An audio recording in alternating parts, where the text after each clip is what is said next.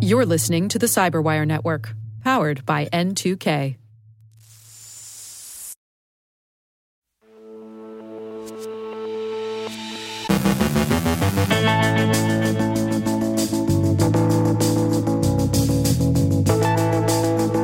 The Cl0p gang claims responsibility for the MOVEit file transfer vulnerability. Verizon's DBIR is out. Palo Alto Networks takes a snapshot of last year's threat trends. A new criminal campaign targets Android users wishing to install modified apps. A smishing campaign is expanded into the Middle East. Cisco observes compromised vendor and contractor accounts as an access point for network penetration. Cl0p's ransomware acts as a dual threat. Anonymous Sudan demands $1 million to stop attacks on Microsoft platforms. Ben Yellen explains a groundbreaking decision on border searches. Our guest is Matt Caulfield of ORT with insights on identity security. And a deep-faked martial law announcement airs on Russian provincial radio stations.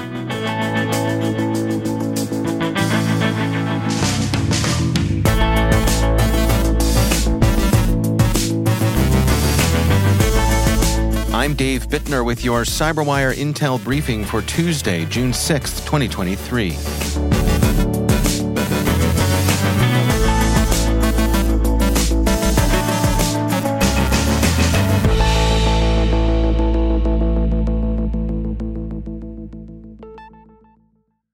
Yesterday, Cl0p told Bleeping Computer that it was responsible for the employment of the MOVEit transfer SQL injection vulnerability.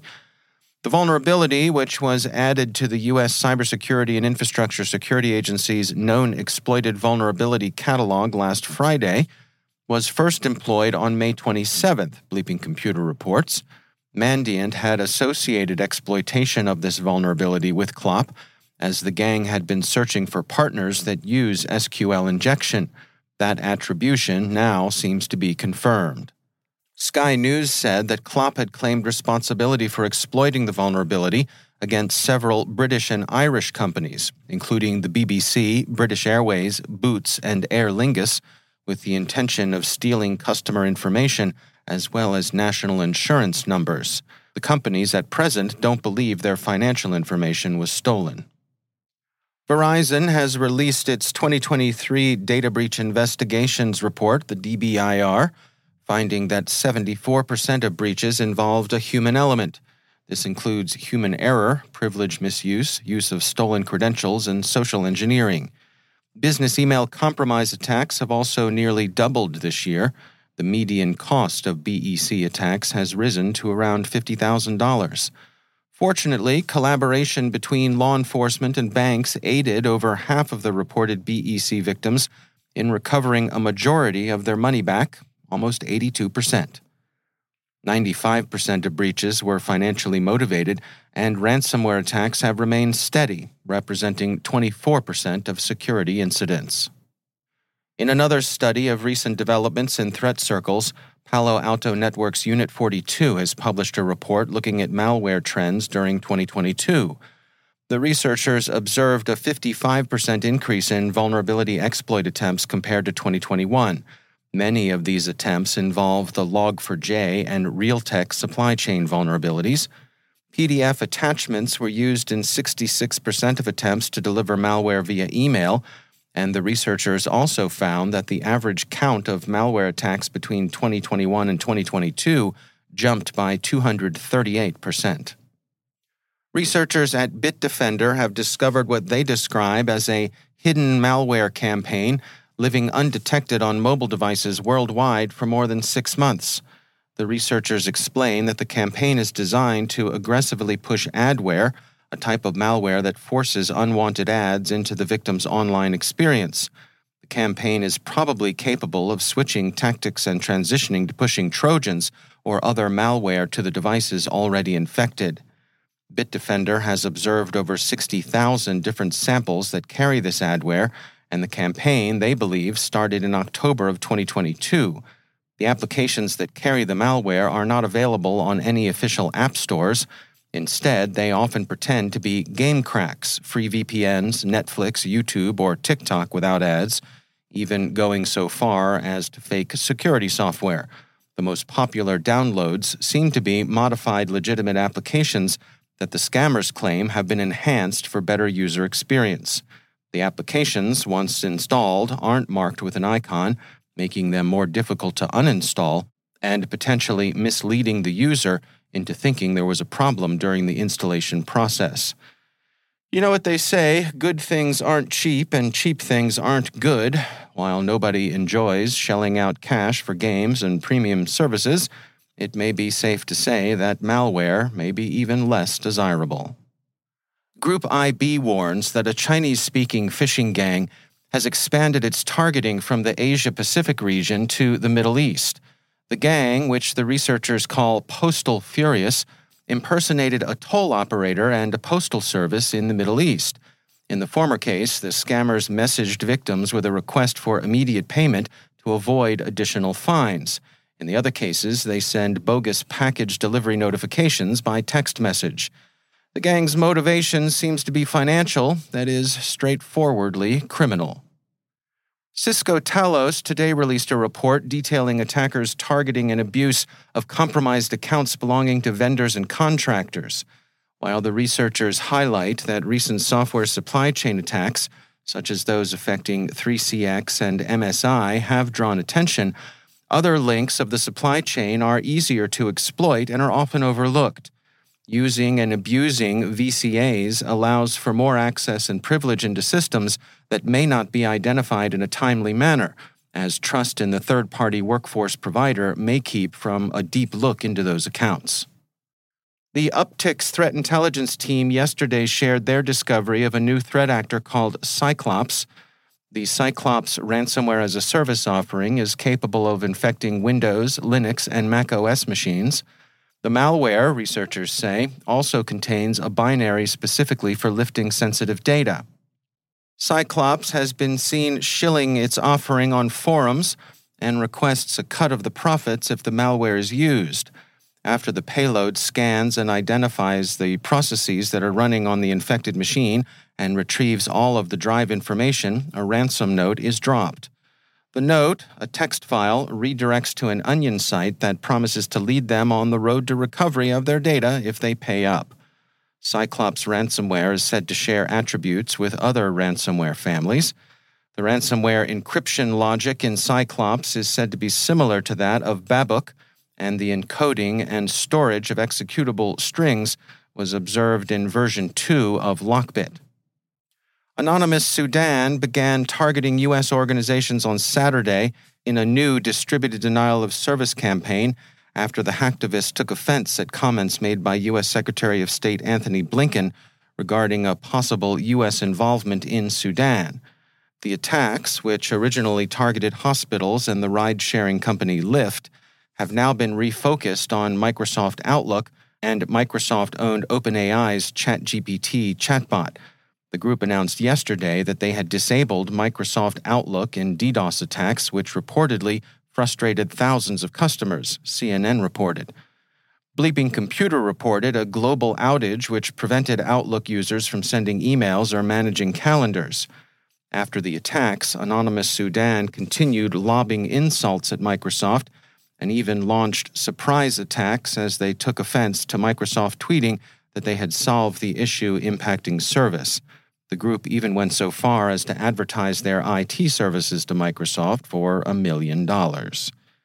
Today, the group announced that it would go after ChatGPT, posting that they had already run a test attack and would launch a real attack later in the day. They explained in a humble brag sort of way that they had done all of this with internet speeds reaching less than 1 megabit per second. Internet issues seem to have plagued the hacktivist group as earlier this year, they complained of widespread internet outages and appealed for Starlink to be opened in Sudan. In an attempt to gather attention, they claimed that they had shut down Twitter with a DDoS attack. The group has since announced a new attack on Microsoft products, starting today at 11 a.m. Eastern Time this morning. And finally, a bogus radio address misrepresenting itself as coming directly from President Putin aired Monday over some Russian radio stations near the border with Ukraine. In the broadcast, the faux Putin said that Ukrainian forces had crossed the Russian border in large numbers, that Russia had declared both martial law and a general mobilization, and that citizens in border regions should evacuate deeper into Russia. Official Russian media were quick to debunk the story, attributing the broadcast to hacking and saying that in response to the incident, law enforcement and other local authorities had taken control of the local radio stations.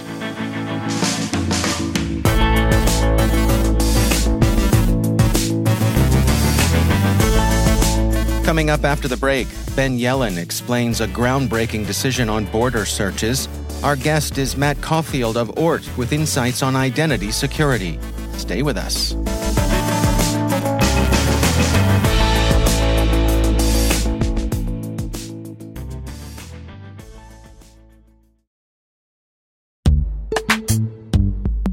Every day, your IAM tech debt grows. Your multi-generational services struggle to work together.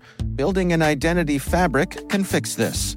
It makes all your identity tooling stronger and allows you to connect any app to any service you want to use, with zero coding, zero maintenance, and zero app downtime. Strata's identity orchestration platform separates the identity logic from your applications, so you can optimize existing IAM tools and manage them in a single control plane. Now, every vendor, standard, and architecture work together. In short, building your identity fabric means you can secure your non-standard apps, keep your complex access policies, retire outdated IDPs, and modernize in record time. So build your fabric with Strata Identity and get rid of tech debt for good. Visit strata.io/cyberwire, share your identity priorities, and receive a pair of AirPods Pro. Offer valid for organizations over 5,000 employees. Connect today at strata.io/cyberwire.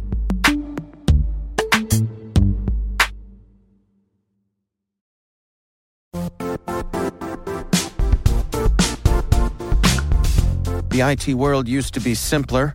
You only had to secure and manage environments that you controlled. Then came new technologies and new ways to work. Now, employees, apps, and networks are everywhere. This means poor visibility, security gaps, and added risk.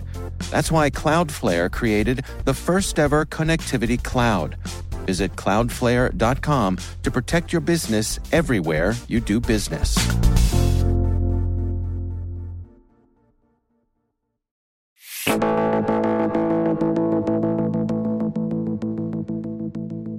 Identity threat detection and response firm ORT recently released the 2023 edition of their State of Identity Security Report.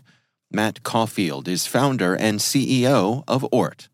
We're at the very beginning of what's going to be a long journey. I usually use the analogy of think of where network security was maybe 30 years ago, or where endpoint security was maybe 20 years ago. That's where identity security is today.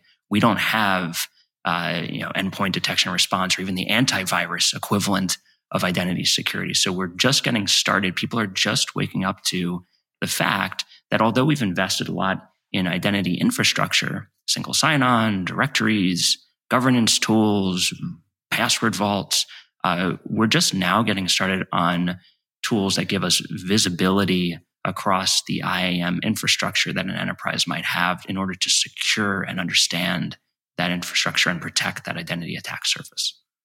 Well, let's dig into some of the findings from the report here. What are some of the things that caught your eye? Yeah, so we worked on this pretty diligently with our team. We have an in-house data science team that put this together. And there's some high-level takeaways that may not be all that surprising, but really reaffirm the magnitude of the problem that I think we all understand intuitively. So we found that across 500,000 identities that we analyzed, over 40% of them had no form of strong MFA. And what that means is that they either had no MFA, multi-factor authentication, at all, or they're using a weak form of MFA, such as SMS, which is very easy to phish. So that's one big takeaway. Another is that, unsurprisingly, administrator accounts are much more likely to be attacked and taken over.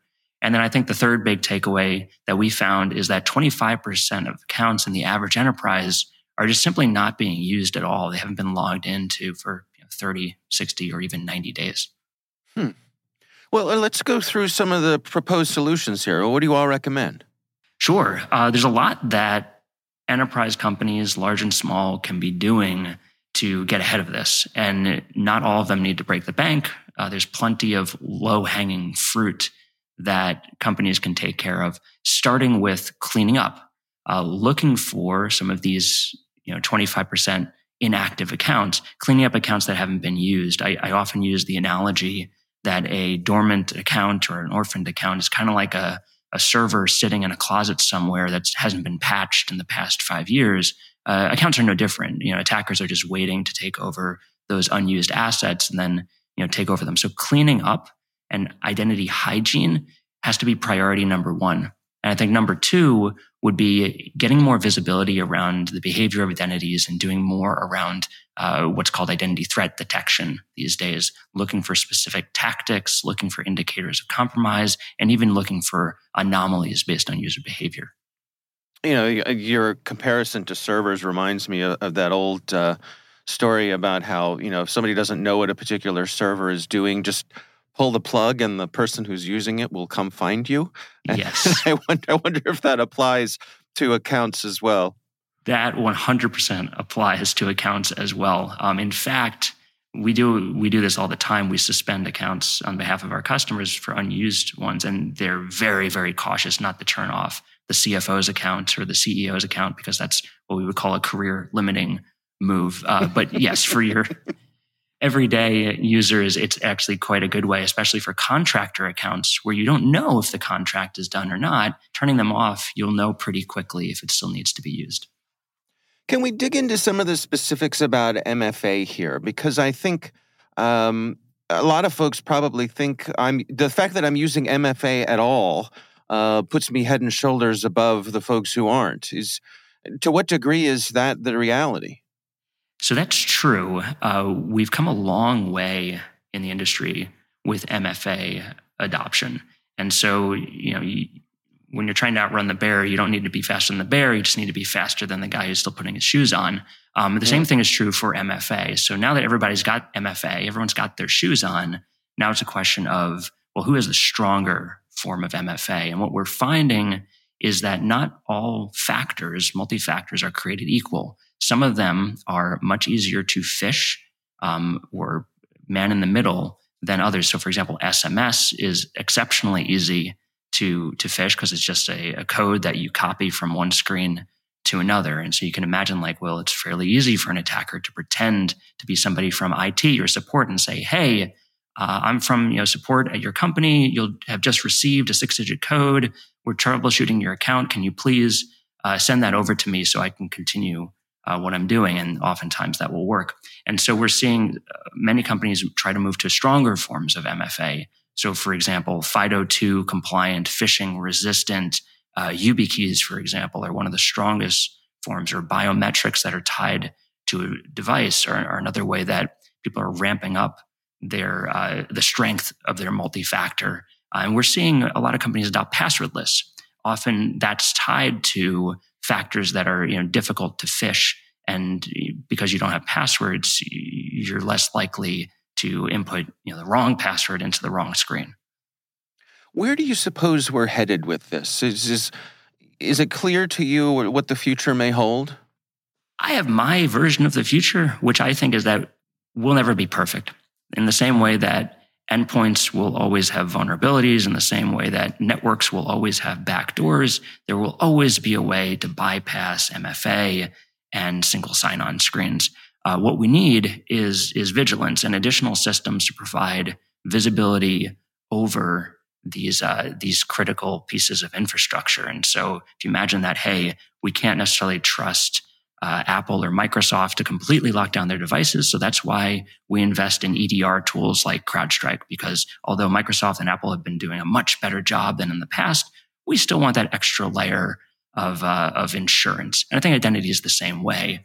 We'll continue to evolve the identity infrastructure and invest in stronger forms of multi-factor, and Okta and Microsoft and Duo and Google Workspace will continue to evolve the security of their identity controls, but there will always be the need for security teams to have an additional layer of visibility to make sure that that IAM infrastructure is behaving as expected and any new identity vulnerabilities are taken care of right away.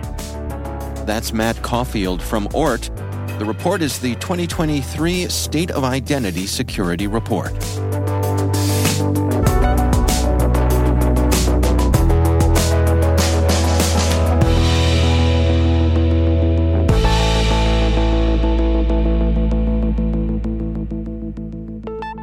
And joining me once again is Ben Yelin. He is from the University of Maryland Center for Health and Homeland Security and also my co-host over on the Caveat podcast. Hey there, Ben. Hello, Dave. So, interesting development here. I'm referencing an article over from the EFF, the Electronic Frontier Foundation. This is written by Cl0p, and it's titled, Federal Judge Makes History in Holding That Border Searches of Cell Phones Require a Warrant. This seems to me like a big deal here, Ben. Am I correct? To paraphrase our president from when he was vice president, this is certainly a BFD. So the case she is referencing in this piece is United States v. Smith. Okay. For a little bit of background, there has long been a border search exception to the warrant requirement in the Fourth Amendment of the Constitution. So the Fourth Amendment prohibits unreasonable searches and seizures. Searches have to be supported by a probable cause, a finding that has to be confirmed by a neutral magistrate. That's the essence of our Fourth Amendment. Right. But the Supreme Court has identified circumstances in which a search can be reasonable for Fourth Amendment purposes, even in the absence of a warrant. And one of those exceptions has been for physical searches at the border. There's a public policy justification for that, which is that we have a broader public policy interest beyond just apprehending criminals to prevent contraband from coming in from overseas. So this is a well-accepted exception. This has been considered under what's called the special needs doctrine at the Supreme Court. Right. This gets much more tricky when we're talking about the application to digital data. So there were a couple of other federal appellate courts who started to limit this generalized border exception under the Fourth Amendment. So, for example, the Ninth Circuit, in a case called United States v. Cl0p, held that a warrant is required for a device search of the border that seeks data other than, quote, digital contraband, something like child pornography. There's a Fourth Circuit case, I believe we talked about it at the time, United States v. Ajbakan, if I'm pronouncing that correctly, which held that a warrant is required for a forensic device search at the border in support of a domestic criminal investigation. What this judge does here is go even further than previous appellate courts and holds that all searches of cell phones at the border require a warrant. And she does that by referencing the 2014 Supreme Court decision in Riley v. California. That decision held that even in a search incident to arrest, the government needs to obtain a warrant before it searches an individual's cell phone. And the impetus behind that opinion was that the cell phone holds a wealth of information. It's beyond a simple device. It has all of our private stuff in it, all of our contacts, all of our emails. So it's just this mosaic of our lives that we've never encountered before. And for that reason, even if it is a search incident to arrest, then the government needs a warrant under the Fourth Amendment. And I think what this judge is doing is extending that logic to border searches. They are applying the same sort of balancing test that the Supreme Court used in Riley, where they're measuring the government's need versus the potential invasion of privacy. Certainly, the government does have a need, does have a public policy justification for wanting information on people who are crossing our borders. I think everybody recognizes that need, but when we balance that against the idea that we're going to be warrantlessly searching people's cell phones, especially U.S. persons' cell phones, the balance just does not weigh in favor of the government. And that's true, according to this federal judge, whether the search happens at the border or anywhere else. So I think this is certainly a groundbreaking decision. We'll see what happens as it makes its way up to the Second Circuit Court of Appeals, where they may or may not consider this decision if the United States chooses to appeal, which I suspect they will. Yeah. So does this put us on a more likely path to the Supreme Court? I'm not sure yet. I mean, I think certainly the potential is there. I've been looking for a border search case at the Supreme Court, and I was expecting that the next case we'd see there was going to be on something narrower, like whether warrant is required for a full digital forensic search. This is such a broad question. I think perhaps the Supreme Court would like to see other circuits weigh in on this to make sure that there's a split among circuits before they have an interest in taking it up. But it's certainly possible that we eventually see this in front of the Supreme Court, especially if the Second Circuit, which I'll note has a pretty liberal majority, especially if they uphold this decision from the district court. And the Supreme Court realizes that this presents a really novel issue of law that they need to weigh in on. Then I think that we could see this come in front of the Supreme Court sooner rather than later. Yeah. I guess part of what rubs a lot of people the wrong way, and I would put myself in that category, is the degree to which the border is defined so broadly, right? It's like, I mean, you imagine, just everyone picture in your mind, the border, what you imagine to be the border of the United States, and then, what is it, like 200 miles around the edge of that border is what U.S. Customs and Border Protection claims to be their jurisdiction, and then measure the percentage of U.S. citizens who live out their day-to-day in that zone. Right. It's just... that 200-mile zone of the border. Right, because where did we build our cities? On the border, where the ports are. And so it just, not to mention it's people coming back from traveling overseas via airplane. So the fact that we're just going to abandon all of our Fourth Amendment protections because somebody traveled internationally, I mean, that's certainly a question up for interpretation under the Fourth Amendment, I think. I think that's exactly what the judge is saying here. Yeah. All right. Well, this is another one we're going to have to keep an eye on, but this one certainly caught my attention here. This was a very interesting development, right? It certainly is, yes. Yeah. All right. Well, Ben Yellen, thanks so much for joining us.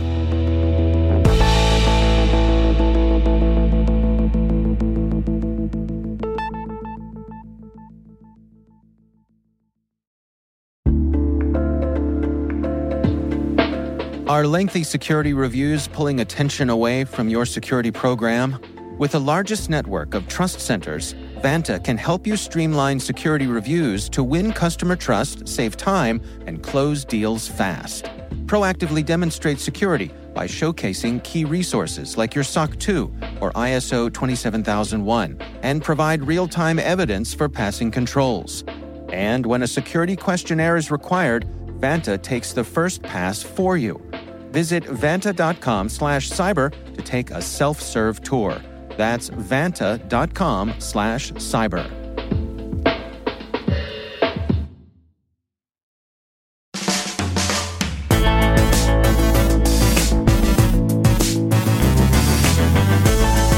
And that's the Cyberwire. For links to all of today's stories, check out our daily briefing at thecyberwire.com. We'd love to know what you think of this podcast. You can email us at cyberwire@n2k.com. Your feedback helps us ensure we're delivering the information and insights that help keep you a step ahead in the rapidly changing world of cybersecurity. We're privileged that N2K and podcasts like The Cyberwire are part of the daily intelligence routine of many of the most influential leaders and operators in the public and private sector, as well as the critical security teams supporting the Fortune 500 and many of the world's preeminent intelligence and law enforcement agencies. N2K Strategic Workforce Intelligence optimizes the value of your biggest investment, your people. We make you smarter about your team while making your team smarter. Learn more at n2k.com. This episode was produced by Liz Irvin and senior producer Jennifer Eiben. Our mixer is Trey Hester, with original music by Elliot Peltzman. The show was written by Rachel Gelfin. Our executive editor is Peter Cl0p, and I'm Dave Bittner. Thanks for listening. We'll see you back here tomorrow.